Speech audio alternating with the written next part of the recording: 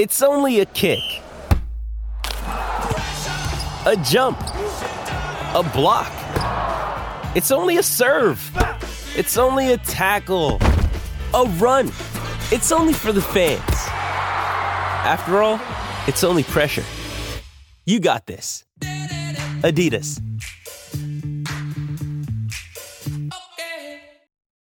When you need mealtime inspiration, it's worth shopping Kroger, where you'll find over 30,000 mouth-watering choices that excite your inner foodie. And no matter what tasty choice you make, you'll enjoy our everyday low prices, plus extra ways to save, like digital coupons worth over $600 each week. You can also save up to $1 off per gallon at the pump with fuel points. More savings and more inspiring flavors make shopping Kroger worth it every time. Kroger, fresh for everyone. Fuel restrictions apply.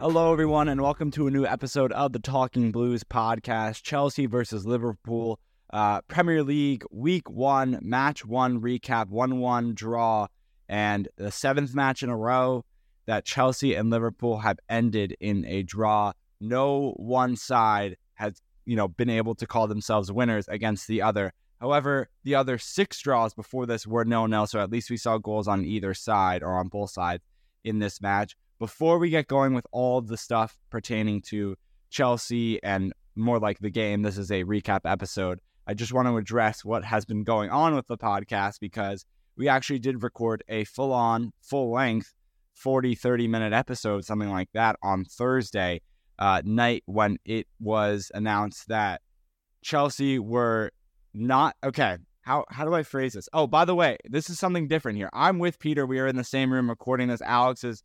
on the screen with us. I've been outcasted. We don't like him so obviously. I can try to explain it here and say, yeah, we recorded after we got the news from Ornstein and Fabrizio, so we fully thought that it was 100% sealed, that Caicedo was going to Liverpool. We were going to lose out on him.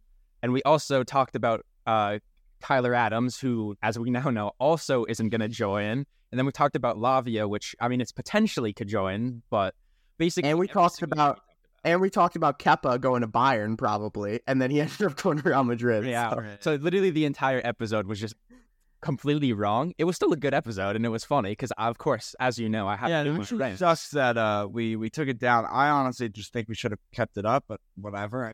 In hindsight, we probably should have kept it up. But then once we took it down, you can't put it back up at that rate. We did preview Liverpool. Yeah. That was the only information that was wrong, except for that. But it was a great preview episode. It was a hilarious episode. To be fair, for those who are upset that they missed this, we were pretty wrong in all our predictions in terms of lineups and formations and pretty much everything else going into it. So, yeah, you can't blame us. No one coming in thought that Poch was going to randomly pull out a 3 at the back, and then have literally just Reece James and Ben Chilwell basically just playing as wingers. We played. We didn't even... we may have had 10 minutes in a preseason game where we played 3 at the back, but besides that, it was a 4-2-3-1 the entire time. And at first, too, I guess we can just kind of go into the game because at the first 15 minutes, I'd say at the 3 at the back, we looked so exposed. Salah and Colwill, one-on-one, not a great matchup. And then Disasi, who definitely grew into the game at first, looked very shaky because they were just both so isolated.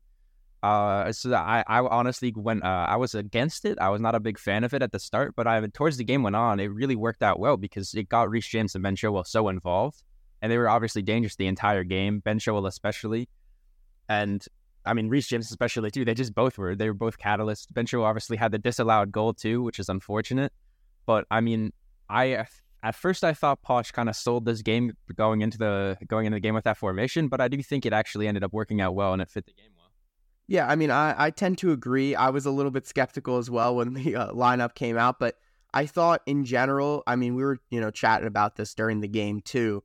We saw Disasi, we saw Colwill. They just seemed a little bit uncomfortable in the 3 in the back. Obviously, Thiago Silva seemed perfectly comfortable in the middle, but when they were isolated, whether it was against Luis Diaz or Mo Salah, obviously you're talking about against Colwill, it just felt like there was not any security there because Ben Chilwell was all the way up the pitch. Reece James was pretty far up the pitch too, not up to the level of Chilwell, but still pretty far up.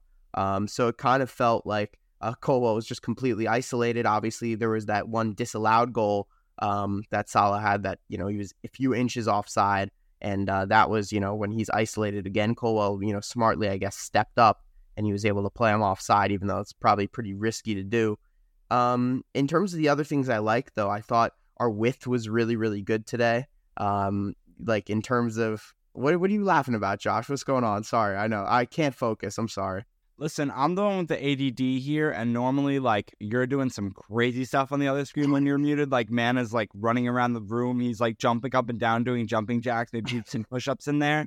And then me and Peter go to take a sip of water, and man goes, what are you guys doing over there? What's happening on that screen? Like, we're taking a sip. I don't know what you want from us. Focus on the game. I'm waiting for you to finish so I can get to my thoughts. So, all right. I'm sorry. I will finish. I did really like the width that James and Chilwell provided, especially some of those crossfield balls, especially from James across to Chilwell. And then I thought that, Chukwuemeka really struggled in the first 15, 20 minutes or so, kind of getting himself into the game. But then after that point, it really felt like, he was getting involved, coming to the ball more. It just felt like he was almost uncomfortable, didn't really know where to be in the beginning of the game. But then he really started to grow himself into it, kind of, playing right behind Jackson at the 10 spot. Sterling, I thought, had a decent game, but wasn't, totally amazing. Definitely made a few bad decisions, but I think there was a certain, few points where he got those attacks going on the right-hand side. And I thought Jackson had a decent day, but some inconsistencies finishing-wise. So just a few players. I know I'm pulling a Peter right now and going over a whole bunch of players, but it is what it is.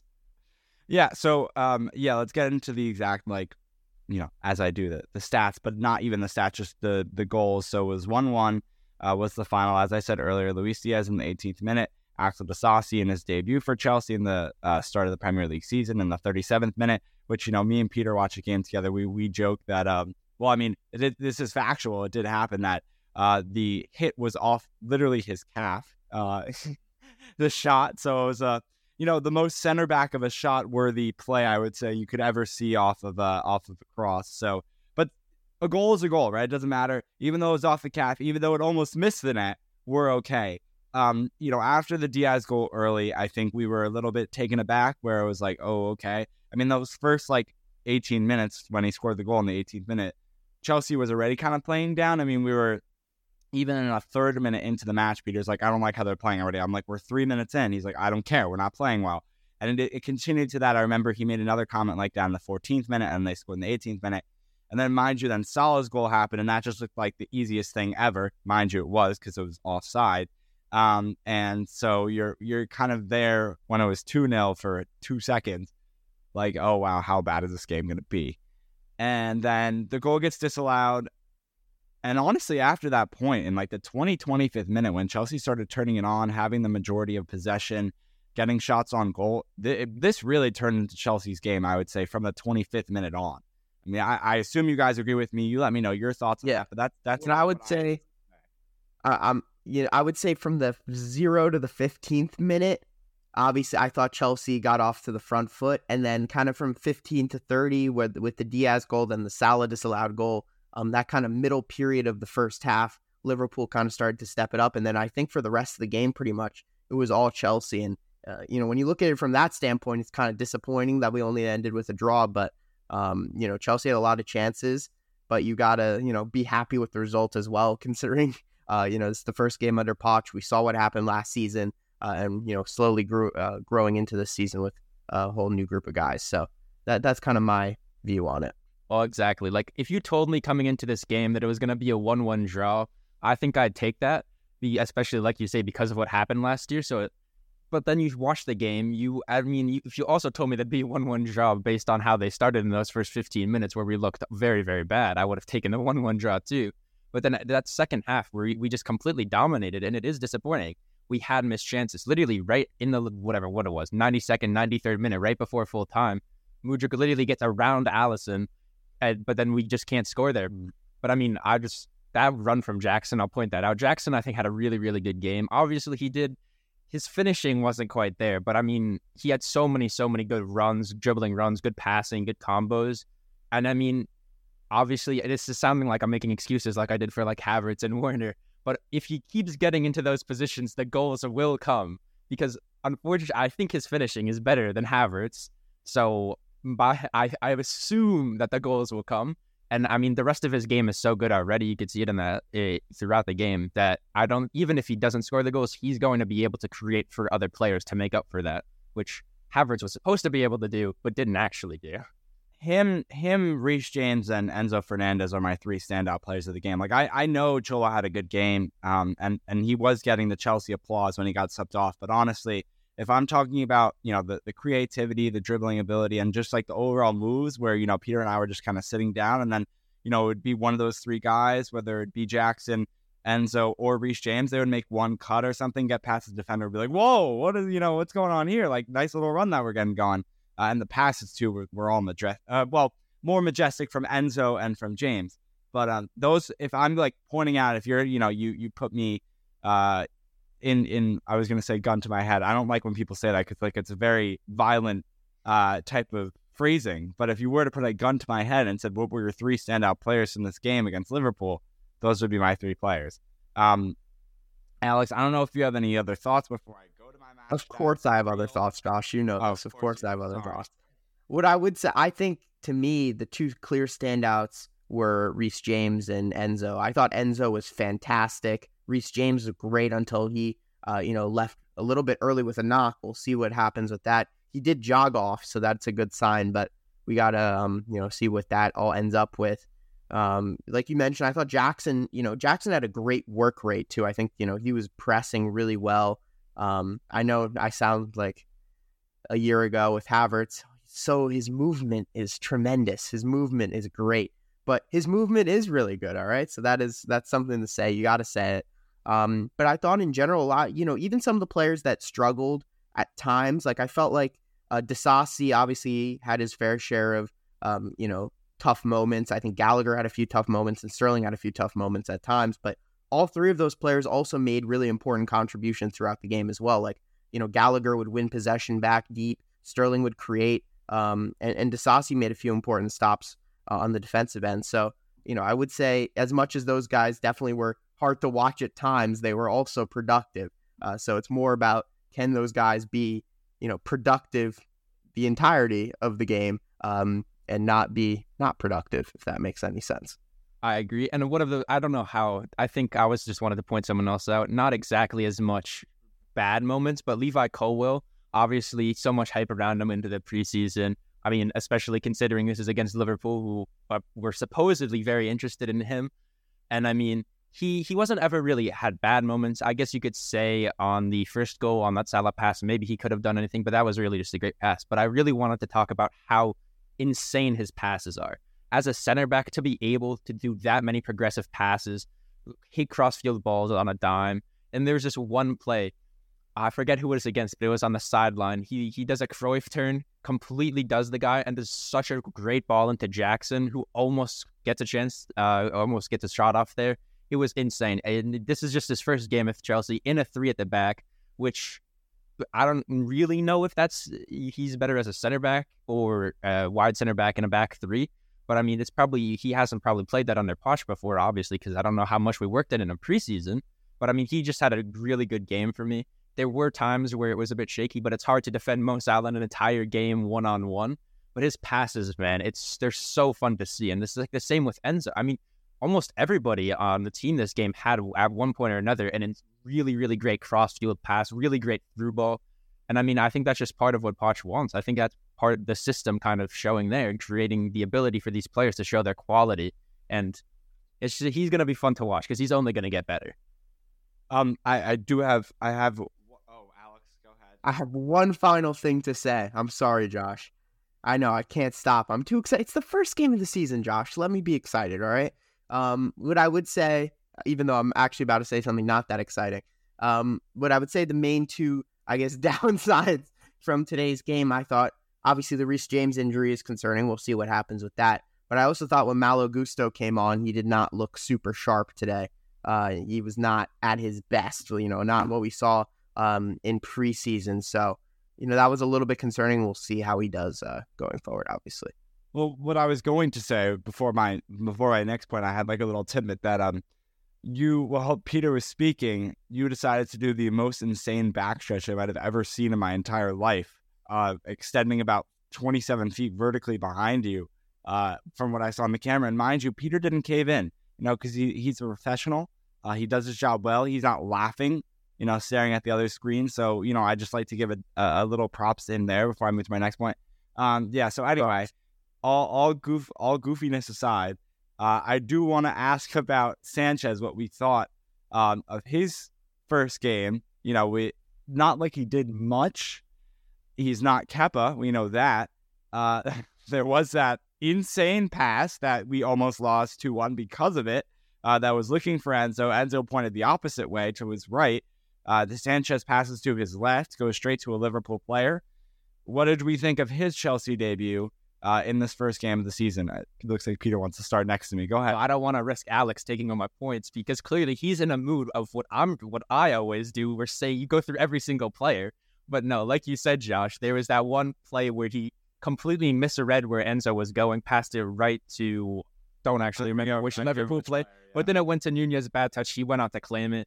Thank God, by the way. Yes, if we had lost off of that, it would have been awful. But you really can't tell anything from this game, honestly, because their only shot on target the entire game was Diaz's goal in the 80th minute. Other than that, they had a lot of close calls. Obviously, Salah hitting the ball. Van Dijk, by the way. Van Dijk We didn't even know he had that leg. Jesus. Yeah. Van Dijk had a good one. I thought he just had aura, but apparently he can shoot too. And Nunez had one that was deflected.